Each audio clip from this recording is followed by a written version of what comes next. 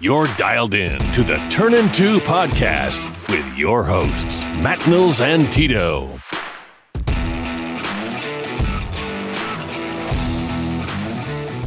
Welcome back, Cardinal fans, to another episode of the Turnin' 2 podcast.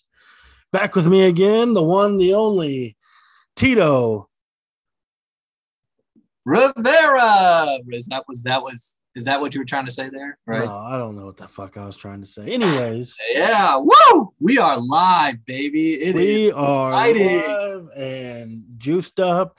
The electric factory is open. We've been shooting them roids ready to roll tonight after a nice 3-game sweep of the stanky Yankees. The stanky Yankees. Wow. We are on it tonight. Good Lord, what a series we just had with the New York Yankees. We honestly, we saw some of their best minus Garrett Cole, but game one, night one, we were both in attendance. We got to see Nasty Nestor on the mound, and boy, was he nasty. What a great game. What a hot game. 85, 175% humidity. I sweat for exactly 9 innings. I was miserable, but boy, it was awesome. Paulie hit that ball into the corner, and the Cardinals tack on 2 runs late to, take the lead against the Yankees. What a game. What a game. Yeah. Yeah. I mean, as you said, both of us in attendance when Paul DeJong came up to bat, I couldn't help but think to myself, boy, I think he's going to strike out here. And he proved me wrong. And then he does it again, today to help push that sweep across the board.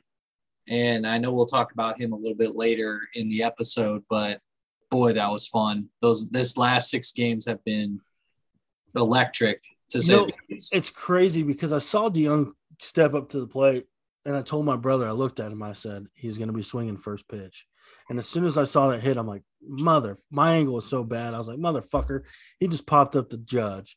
And then that thing got down, and oh, dude, it was a clear hit the entire way. Well, I mean, I know your angle wasn't the greatest, but like for a second, I just thought to myself, if it gets into the gap or in the corners, there's a chance that Tyler O'Neill will score, and it just, right place at the right time. And, you're fortunate that, Tyler O'Neill was on base because that's a lot of speed.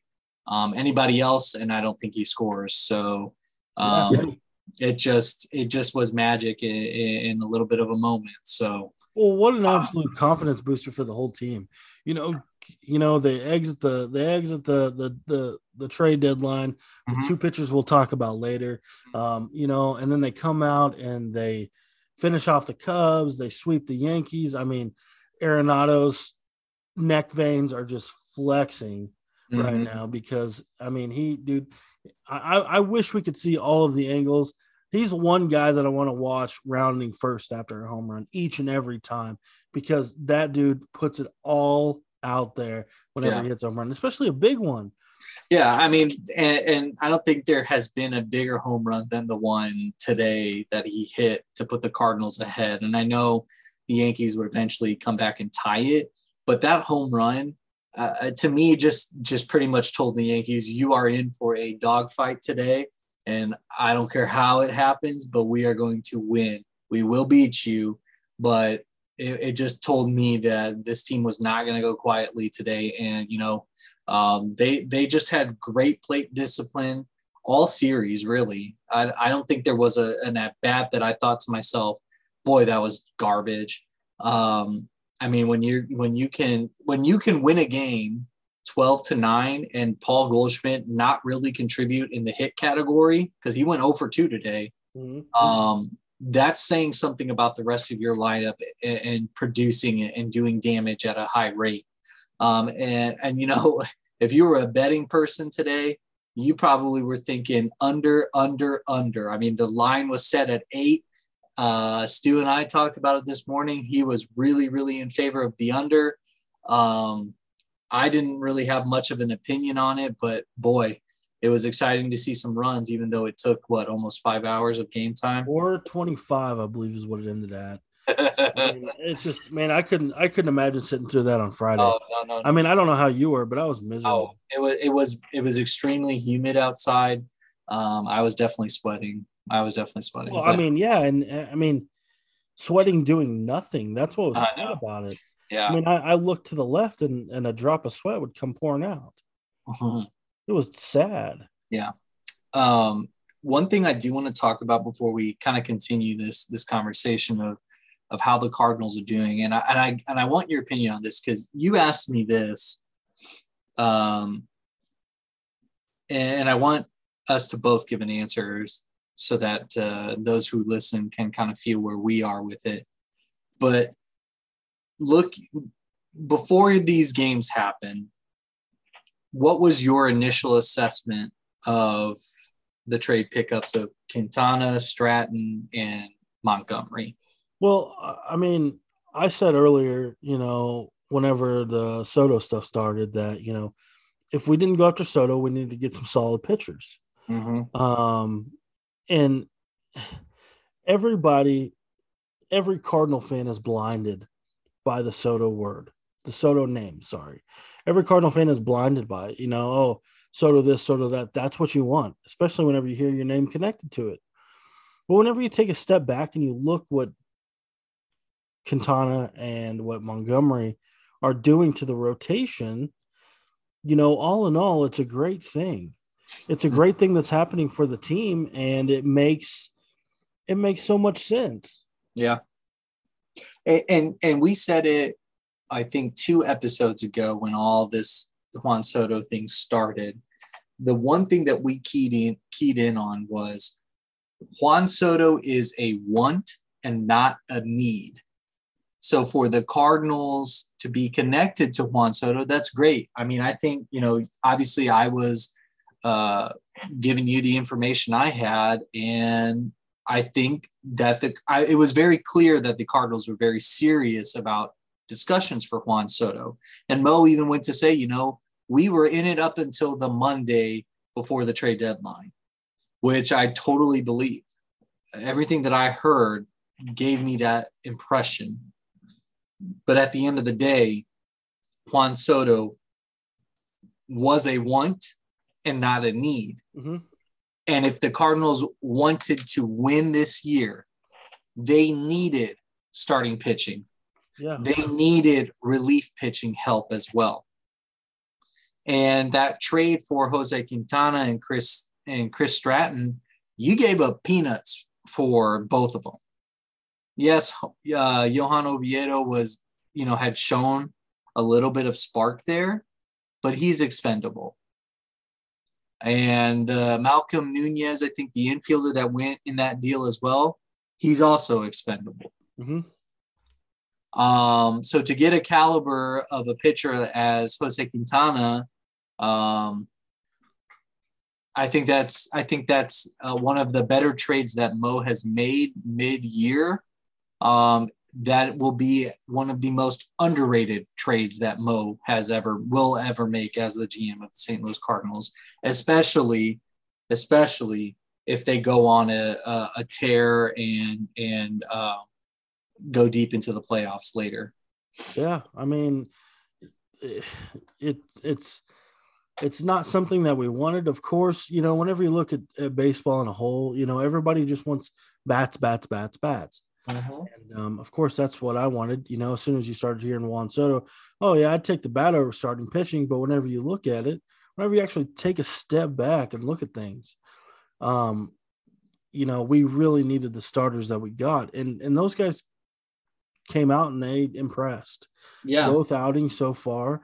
Montgomery comes out from the AL East, which is a tough division to face, and he comes over and he does a masterful performance against his old club, which is full of great hitters, and Quintana, I mean, it's just, if these guys can keep it going where they're at, the only non-sound spot we have in the rotation is going to be that Dakota Hudson start.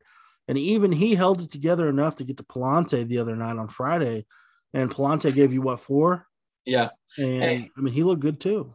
And I told you, and I said it to you, I don't personally think Dakota Hudson pitched as poorly as Ali Marmol made it sound, for sure, on his comments. And we'll get some thought on that here soon. But, for me, I totally agree with you. If the two guys that we bring over can stabilize the rotation enough to where the only issue moving forward is that 5 spot in the rotation, that's not a bad problem to have, because you already have a guy like Andre Palante who can step into that role should Dakota Hudson be pulled from starting, which, again, based on what Ali Marmol was saying in his post-game comments, I don't know if you heard him, but it sounded like Ali Marmol was ready to pull the trigger yesterday on Dakota Hudson. And the poor kid, I mean, granted, it is the New York Yankees that you're facing, and that lineup is strong. But it's not like he went out there and gave up 10 runs. Yeah. He like you said, he held it to the point where he could. Could he have been better? Of course. I don't think there's any starting pitcher that is going to go out there and say, yes, I threw a perfect game, obviously outside of a perfect game. And to sit there and really say, Dakota Hudson was terrible, I think that's a miscalculation on how he actually did. But there is some inconsistency issues where, you bring up the whole, you tweeted the other day, why are we taking, Andre Palante out when he just pitched that masterclass against the Nationals? And I think the only thing I can tell you is that he's not built to be a starter. He wasn't a starter to start out with. And yes, he went 8 innings and showed he's got a lot of umph in there. And a lot of those are some big nads on him too, for that matter. But the case for Andre Palante now becomes even more critical because of what Ali Marmol has said. And if he's going to pull the plug on Dakota Hudson, he needs to do it and just not look back. Yeah, well, I think a lot of it comes down to the fact that, somebody brought it to my attention that Andre Palante is touching near his career innings limit. Right. So, I mean, you don't know what you're going to get after that. You don't want to run the kid ragged, and I get that. You don't want to burn out the arm. And it may be just best for him to, the rest of the season to piggyback out of the bullpen for those long relief outings, which could be, needed for any guy possible. And like I said the other day, on a good scale of things, we get a healthy Jack Flaherty back in September and parts of October. And we're running at full steam. Now that's the top tier thing. That likelihood of that happening is probably slim, but at the same time, it really completes the rotation. Now, I've heard rumblings of, he probably goes to the bullpen, which would be excellent. If we can get 1-2 innings out of Jack with his pitches, that's excellent. But the fifth hole is really concerning to me because, I mean, yeah, you could piggyback Palante, at any point in time, but at the same time, like you said, Hudson didn't pitch bad. I think at the end of the day, whenever you're suffering in that weather and the slow, the balls, it just all adds up and it just doesn't sit well. Yeah. And look, I think it becomes critical because there's still a lot of baseball left. And every 5th day, Dakota Hudson is scheduled to go out there. And when you're in a position like the Cardinals right now, right, where you're a full 2 games up now, you cannot afford to slip up just because it's Dakota Hudson. Mm-hmm. That cannot happen. It shouldn't happen. But Dakota Hudson has not been the most consistent starter, so you have to prepare for those things. And that's why I think Andre Palante will continue to piggyback off of him in the event something happens. At the end of the day, Dakota Hudson is the 5th starter, and you just have to hope that he can figure out a way to increase his pace, stay consistent within the zone. He's got good stuff. He's got ground ball capable material. It's just staying consistent and staying in the zone and just that it just feels like he struggles too much in the first parts of the innings, and it just it derails very quickly for him. And by the time you know it, he's getting pulled in the fifth inning instead of going 6, maybe 7. Because that if you think about it, that's where the Cardinals' bread and butter really is going to be. If a starter gets to the 6th inning or beyond, that game, if they're winning, should be a lock. Yeah. Should be a lock. With the bullpen that they have right now, that should be a lock. But the problem is what happens when a starter can only go 4 innings? Like today, Wainwright only made it, through 3 and a 3rd, right? He didn't even get out of the 4th, or did he get through the 4th? I can't remember.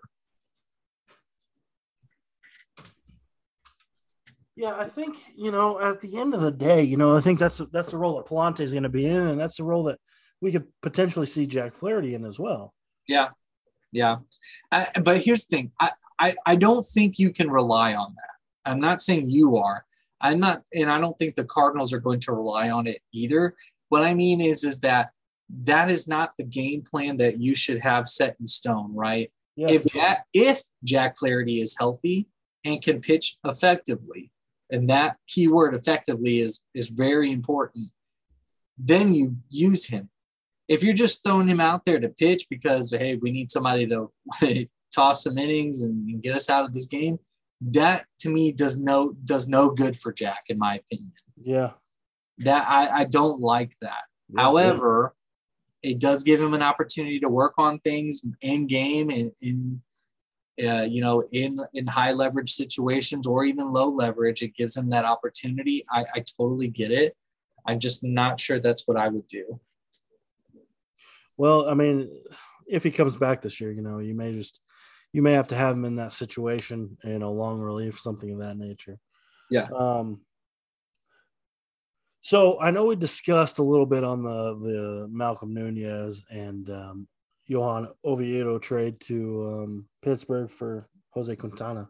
So let's talk about the other one that occurred literally minutes before the deadline ended. Yeah, I gave you a warning. You did, of course, standard for you. Just you left it null and void with no information other than it's about to happen. Well, okay, what the fuck is about to happen?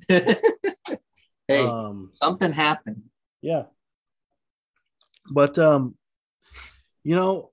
it's such I've seen a lot of stuff on both sides. Like, why did this trade happen? And I've even got question marks about it too, because at the end of the day, if you think that Bader's your guy or he has been your guy, I mean, you've traded multiple players out because Bader's been your guy. Mm-hmm. And then you ship him out. Now, granted, you needed a starting pitcher. Yes, I think a lot of the plantar fasciitis issues, I think a lot of that the Cardinals had to deal with Albert Pujols before he left. And I know they know it's a gloomy thing that just sits over people's heads sometimes. But at the same time, at what point did Bader not become your guy anymore? Was it whenever they saw Carlson play a good center field? Or it's just weird to me. And I know I talked to you about this because it's weird to me that the trade happened whenever you have a damn near healthy Tyler O'Neill, you have a damn near healthy Lars Newbar, you have a healthy Alec Burleson, you've got all these guys that are healthy, but they shipped out an injured Harrison Bader, who I felt that they had thrown all their eggs into one basket on him. He was the guy who introduced the new baby blues. I mean, he was their guy. And now he's shipped out to New York for, yes, a starting pitcher. But, it leaves a lot of question marks to fans as to what went wrong, what happened, Yeah, and I think what I said to you the other day kind of sums it up perfectly, is that what you had in Bader was it. And what I mean by that is there was no more growth for Harrison Bader outside of what he was already giving you. And when it came to Tyler O'Neill or Dylan Carlson, Carlson's what, 23? He's still got a lot of baseball in him. And Harrison Bader is almost 4 years older than he is, I'm pretty sure. So I think there's a lot of growth in Dylan Carlson. And I think Mo has a particular affinity to Carlson as well. He said he wasn't going to trade him. And I think the quote has always been, you got to pry him out of my dead hands, essentially. Mm-hmm. So I think there's an affinity there. As far as Tyler O'Neill, I think Bader and O'Neill are very similar, but the ceiling is higher, and I mean way higher for Tyler O'Neill than it is Harrison Bader. And that's not a knock on Harrison Bader because I thought he was pretty good. He was a great defensive center fielder, probably the best in the game. But the thing here is when it comes to Harrison Bader, his biggest asset, his strongest asset is his speed. If his foot injury is going to cost him that or sap his ability to do that, then I understand why the Cardinals made the move that they did. Yeah. I totally get it. And as I told you, if you can trade him for starting pitching with at least 1 year of control or more for Harrison Bader, who only has, I think, signed a 2-year contract extension, I do that every day of the week, man. I do it every day of the week. And I think they kick themselves on maybe not even pulling the trigger because of the Zach Wheeler situation. Yeah. Right? They had an opportunity to trade for Zach Wheeler, and it would have cost them either Tyler O'Neill or Harrison Bader. Now, granted, Harrison didn't have his injury that time, but it's not like Harrison Bader was any different of a player than he was then that he is now. So I think Mo, in his mind, probably said to himself, look, I've got a capable center fielder in Dylan Carlson. He's shown that he can play it. He's played an excellent center field since he's taken over the role. And I've got young guys in Lars Nootbaar and Alec Burleson that can probably split time playing right field if it came to. And I've got Corey Dickerson also that can play the outfield. Now, I'm not going to say that any of those three that I just mentioned are going to save the world. Yeah. But since Lars Nootbaar has gotten his playing time, he's been awesome. And he's been a catalyst for this team. So losing Harrison Bader isn't the issue. What was the issue is what would Jordan Montgomery bring to the team? Mm-hmm. What could he do that would make the trade justifiable? And I think that's why people had such a strong reaction, because it's like, everybody, Harrison Bader was well liked among plenty of Cardinal fans. So to trade somebody that you like for starting pitching, you have to be really sure about that starting pitching. And granted, what Jordan Montgomery did yesterday was pretty dang good. Again, that's a strong Yankees lineup, not the strongest. It's missing Stanton and it's missing Rizzo, but it's still a strong lineup. They're very capable of putting up runs in a heartbeat, just like they did today. Mm-hmm. So what Jordan Montgomery does from here on out is going to be met with the largest microscope in the entire world, because everybody will want a justification of why that was made. Well, guess what? Saturday was a pretty dang good start to justifying that trade. And I make that trade 10 out of 10 times. Harrison Bader, I respect him. He's a good player. He is expendable. And there are going to be other Harrison Baders out there. Is Carlson as fast as Harrison? Probably not, but you wouldn't be able to tell because Carlson's played a pretty dang good center field. Yeah, he plays a great center field. And I think it's a lot. It could just be him naturally. He did the same stuff in Springfield. It's really good ball play. But yeah, you're right. Harrison Bader was expendable in the outfield, and I think it hurt a lot of fans because that was a lot of people's guy. That's who they loved because he brought a lot of energy to the team. And I like the energy that he brought too. But again, I will always come down to it and say, if you can trade an outfielder of Harrison Bader's caliber for starting pitching, solid starting pitching, you pull the trigger every single time. The Cardinals needed it, and he was expendable to them. It's a no-brainer in my opinion. It's a no-brainer. Yeah, I get it. Yeah, I totally get it. And I guess, an hour before I was listening to the Friday episode of the 101 The Fast Lane today, and Jamie Rivers was talking about how, it was Dan McLaughlin was talking to Ollie, and, Ollie, Danny said, is this all we're doing? And Ollie said, Mo approached me and said, we're working on something.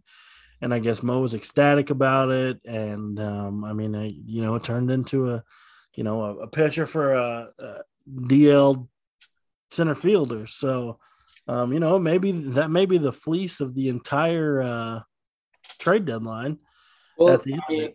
But at this point, if you're Mo, you're looking down from your pedestal saying, where's my competition in terms of the trade market?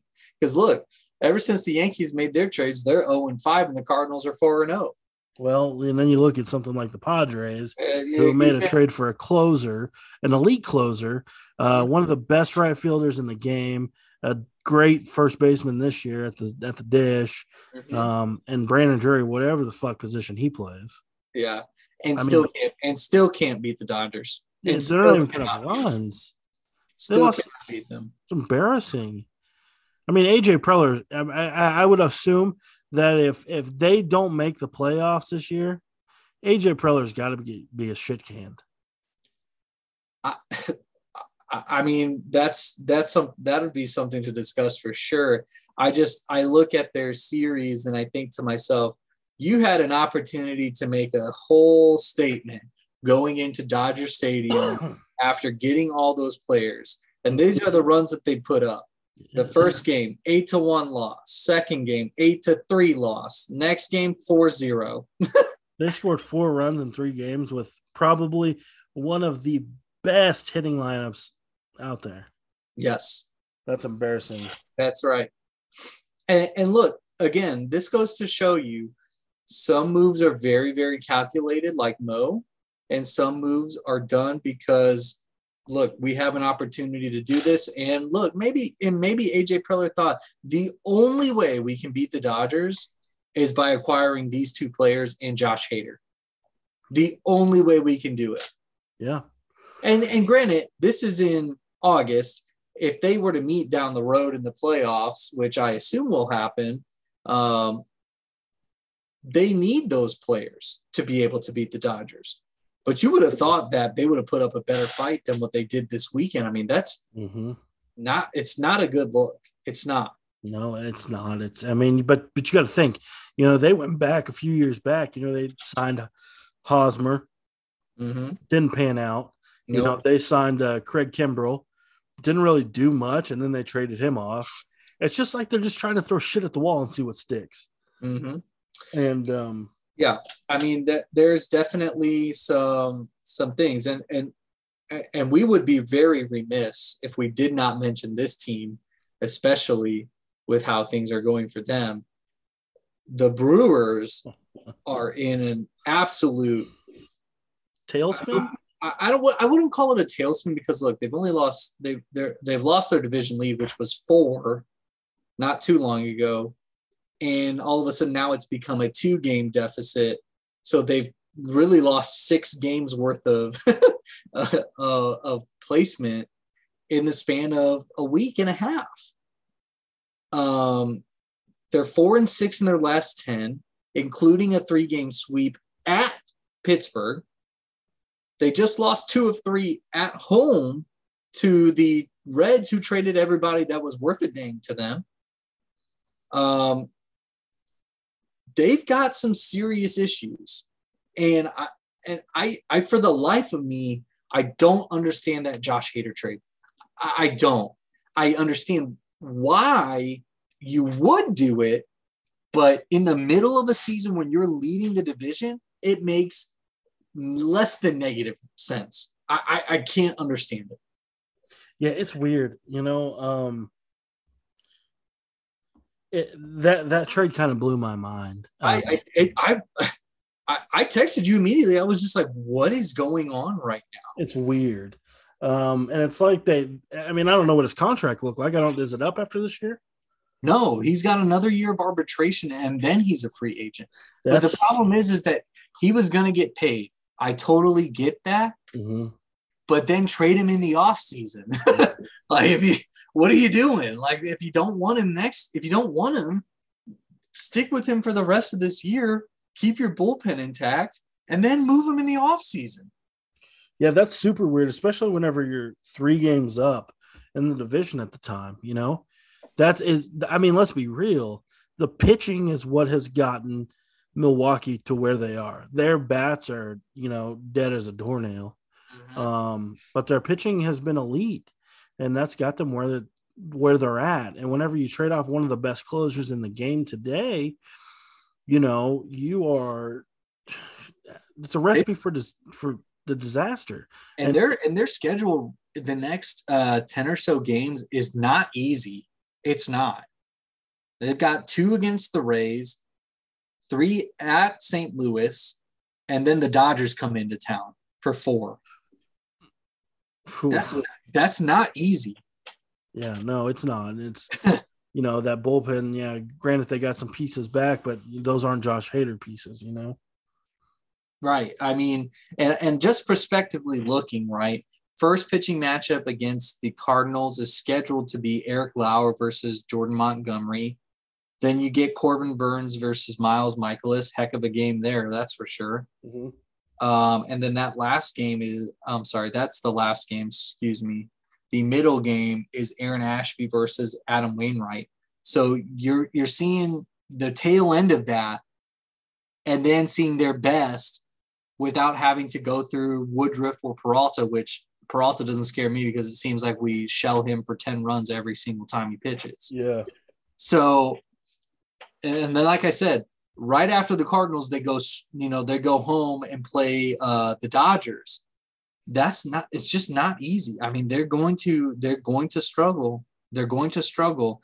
And if you are the Cardinals right now, you're licking your chops saying, that doesn't seem so bad, because the Cardinals, in the meantime, while those games are going on, they have 3 with the Rockies, the 3 with the Brewers, and then the 3 with the Rockies again. Mm-hmm. So there's a lot of wiggle room here for the Cardinals. And, I could easily see the Cardinals going into Denver, this week, tacking on 3 more wins to this win streak to push it to 10. And you might lose one against the Brewers, but what the Brewers do in between, I don't know, man. That team is on a serious downhill slope, and it's not looking good. That trade derailed them completely. I don't know what that was. And it sets the tone in the clubhouse too. Yeah. Look at Devin Williams. I mean, I'm sure you saw the video of Devin Williams. Yeah. And I mean, it's going to trickle down. It's like, why the hell did you trade this guy away? We're in the lead for the division. And it probably, the clubhouse is probably, running limping right now until something can happen. I mean, think about it. They trade Josh Hader. Then Devin Williams goes to close, blows it. Well, I shouldn't say blows it, but gives up a walk-off home run to Brian Reynolds. Shout out to Brian Reynolds. I wish the Cardinals could take him. He's so good. Great center fielder, great switch hitter. Let me ask you something. Kills the Cardinals. This is kind of off topic, but still trade line shit. The other day, whenever they said that Whit Merrifield was traded, you threw some eyes out there on Twitter. Did you think he was coming to St. Louis? I thought there was a chance. Well, you kind of put me in hopes. I mean, a little bit of hopes. I thought there was a chance. I mean, look, because the only reason I thought that was because Harrison Bader was injured. I had no idea that they were going to go full-time Dylan Carlson in center field. But a trade for Whit Merrifield made a lot of sense, in my opinion, for the Cardinals, just because he's a good contact hitter, which you need at the top of the lineup if Tommy Edman is going to continue to struggle, right? Gets on base, has some pop, it's got speed, can steal. I mean, it makes a lot of sense, in my opinion. But, they did what they did. They traded him to Toronto, and, I hope he has success there. I mean, for the Royals to trade Whit Merrifield, it probably stung just because he's one of their guys. He's one of their farm guys. But I feel like if the Cardinals were to come knocking, the Royals probably would have asked for more than what Toronto gave them. Yeah. So I know you asked me, but who do you think the winners and losers are of the trade deadline? I'm not going to even talk about the Cardinals in this because my bias will show a little bit too much. So I'll stick with, I think the Seattle Mariners definitely stand out as a winner to me. And that's evidenced by Castillo going into New York and his first start as a Seattle Mariner and absolutely shutting the door down on him. That was awesome to see some highlights and just keep up with that game. I mean, he was nails. So I think the Seattle Mariners definitely came out feeling good about that. Is it pushing them over the top? We'll see. They still have to compete with Houston in the division. And as we talked about a couple episodes ago, you asked me if I thought the Mariners would get to the Cardinals 17-game win streak. And as soon as I saw it was against Houston on the return, I said, absolutely not. Wasn't going to happen. So we'll see what happens. I mean, the Houston Astros have also kind of gone in a funk lately. I think they lost 2 of 3 out in Cleveland, which is not a good look. But I guess it doesn't hurt whenever the Yankees are also losing. So that top spot in the AL is still very much in line here. And at the end of the day, I think Seattle came out on top there. Another winner, in my opinion, I still think the Astros did a really good job at the deadline on adding pieces. They needed a catcher, so they swapped Christian Vasquez. They got Trey Mancini, who is a really underrated player, in my opinion. And he's already hit, I think, 2 home runs, including a grand slam for the Astros. So I think that's a great move on their part. I guess you can say the Padres are also winners in terms of, hey, you get Juan Soto for 2.5 years. I just don't know if the return will yield the results for them. We've seen it time and time again where a big player jumps to a big market. I think of Bryce Harper going to Philly, where they have not won anything. And I'm wondering if that's going to be the same with Soto, where he's in San Diego. It's going to be popping, especially with Fernando Tatis Jr. coming back soon. That offense is going to be stacked, but can they get it done? Is their pitching good enough to get it done? And I just don't know that. So I think they missed an opportunity to maybe even trade for a starter. But that's the price you pay when you go for Juan Soto. Sorry. Go ahead. So I heard something on Fastlane today. Well, whenever I listen to the podcast today too. If let's say that, I mean, the Padres essentially went all in. Let's be real. Yeah, no, that is an all-in move. If they don't make it to an LCS in this 2.5 years, I mean, I personally would consider it a failure. I would too. Absolutely. You do not trade for the best closer in baseball, the best right fielder in baseball, and, the best first baseman on the market in the year. And, if without the aspiration of World Series or bust, in my opinion. Yeah, absolutely. Again, it's not about them so much as the Padres starting pitching, because it's very clear when they can't even beat the Dodgers. And I know it's in LA, but again, as I said earlier today, they had an opportunity to make a huge statement, and they failed to do that. And I think that's a big miss on their part. And if I was in that clubhouse, I mean, I would love to be a fly on the wall in that clubhouse, because I'm sure there were some choice words, because they should not be embarrassed like that. And if you think that Fernando Tatis Jr. is going to come back and save the world, that very may well be the case, but he hasn't seen any game action at the major league level yet.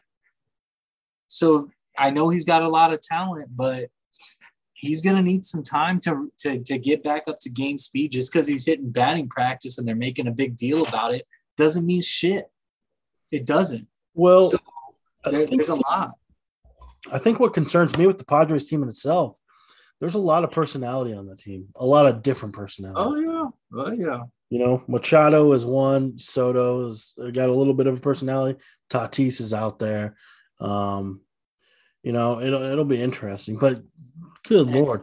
And we're gonna find out firsthand come September. That late September series, we will find out firsthand exactly what that's like. The absolute fucking Eric Hosmer did to Luke Voigt, though. Good God. Yeah. No, that's hilarious in my opinion. And you know what? I think I may have said it to you, but I think that good for Eric Hosmer for not fucking caving in and saying, yeah, sure, whatever. Good for him. Use every bit of that opt-out or that trade clause to say, I'm not going to Washington. You can't make me. That's kind of funny though. I've legit never heard that happening out me either. Yeah, well, most of the time it's a foregone conclusion. Like, oh yeah, the guy's going to waive the no trade, the no trade clause, so he can just move on, whatever. But good for Eric Hosmer. He doesn't want to go to a losing situation. I don't blame him. I don't blame him at all.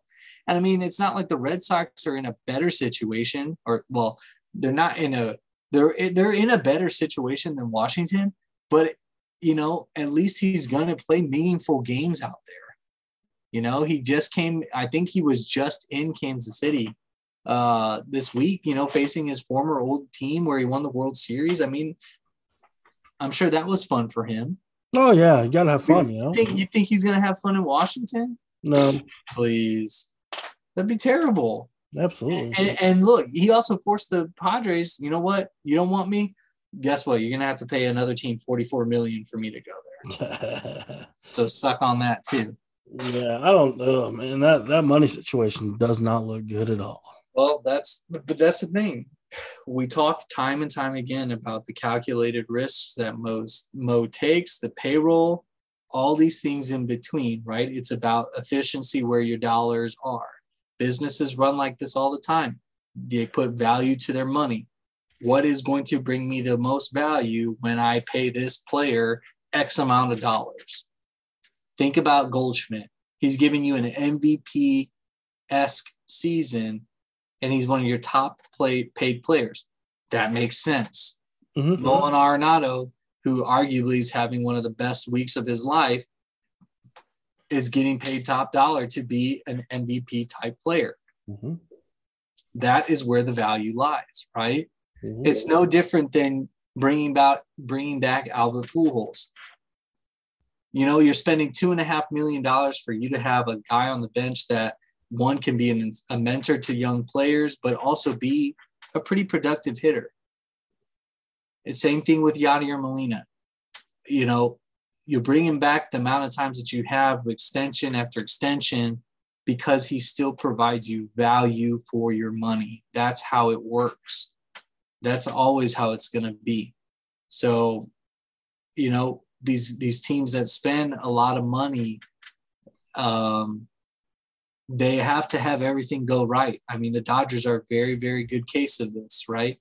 Spend a lot of money to have a lot of great players, yet they've only won one World Series in a shortened season. They didn't make it last year. They didn't make it, and it's obviously we'll see what happens this year. But money is not always the answer. Kansas City, when they won in 2015, they were a prime example of that.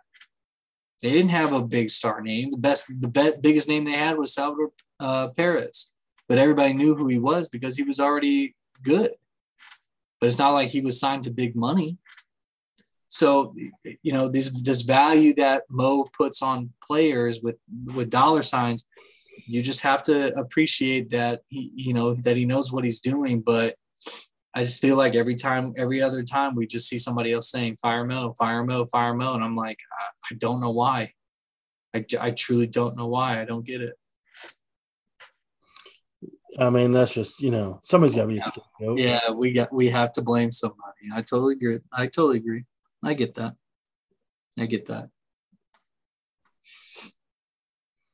So, well, I mean, we've covered it really this week. I mean, we've been busting ass getting W's. A huge series sweep against the Yankees, a very good Yankees team in St. Louis.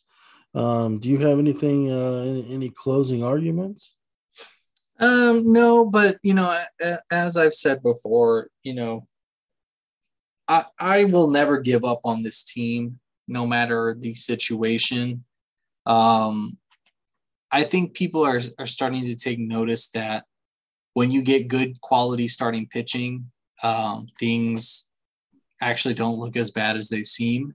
Mm-hmm. But I think this is also a turning point for the front office as well. They know that starting pitching is important. Don't get me wrong. But I think they realize, like, look, we need established major league pitchers to make this thing work.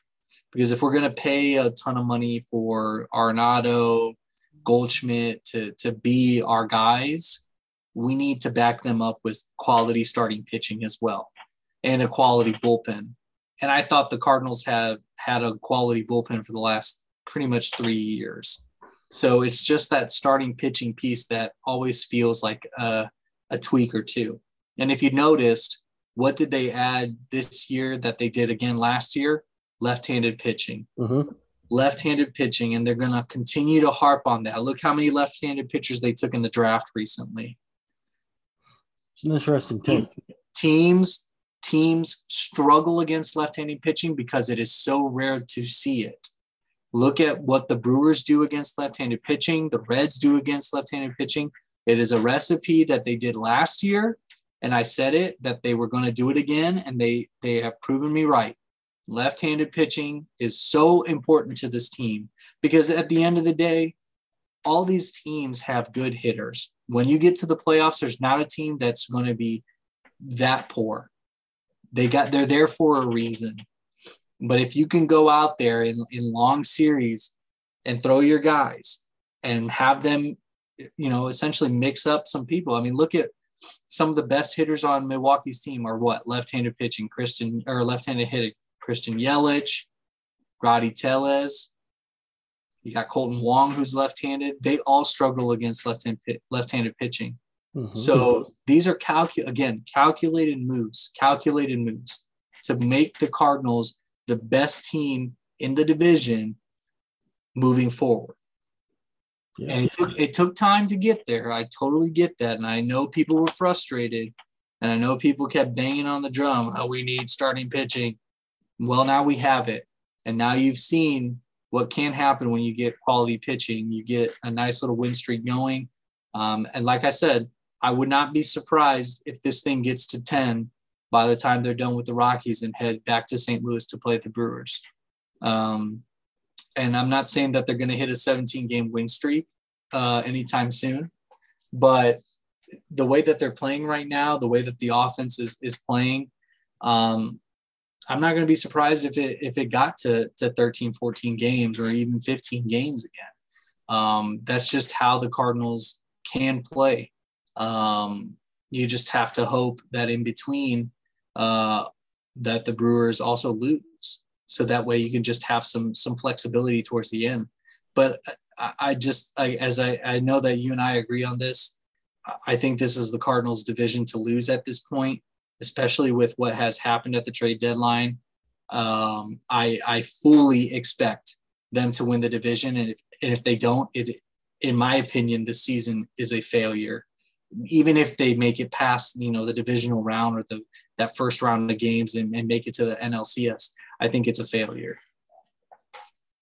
Interesting. Fair enough. Oh, and also shout out to my dad, Yankees fan. He's going to be eating a lot of crow for the next couple of days or so while I gleefully sit on this series win. You got to. It's what we got in our back pocket. Boy, that was fun. Oh, actually, I wanted to ask you this. Uh-huh. So Brendan Schaefer put out a question on Twitter, and it was this last series the best series in at Busch? And I wanted to know your opinion on that. I think in recent memory, yeah, absolutely. I mean, it was, you weren't expecting to one sweep. No. I coming into it, I expected maybe one win. Mm-hmm. Yeah. I mean, I would agree with that. One win probably would have been all I thought. And to come out with 3 against one of the best teams in the AL, I mean, very memorable for me, that's for sure. I mean, I think one other person said the Padres series from 2021. That was a very good series, and I thought that, in my opinion, broke the Padres to the point where there was no return for them. And that was in the midst of that just magic run of 17 games. But to me, just the way that the Cardinals performed up and down for 3 games in a row against one of the best teams in the AL, I just don't know if you can beat that. It just was a lot of fun and just awesome games. Yeah, I mean, 2 comebacks and a 1-0 win. I mean, that's huge. That's tough, man. I mean, Friday's game, man. We both were there. That is just that's such a gutsy win. That, again, that's one of those wins where you say, boy, this team could really pop off if they just keep that groove going and keep that energy. Like I said, they could pop off 12, 15 games in a row and just not look back. Yeah, no, I agree. That's all I got. I'm tapped out. Tap me out. Cool. All right, guys, if you want to subscribe to the Turning 2 podcast, as always, Apple, iTunes, Spotify, and Google Podcasts. Follow us on Twitter at Turnin2, the number 2 podcast. Tito, your handle? At Triceratops, T Rivera, TOPS. Triceratops with a V. Triceratops with a V. Hold on to those weenies, Cardinal fans. We're just in the thick of it. Come on now. Into the thick of it. Into the thick of it. Okay. All right. And until next time. How about them Cardinals? Woo!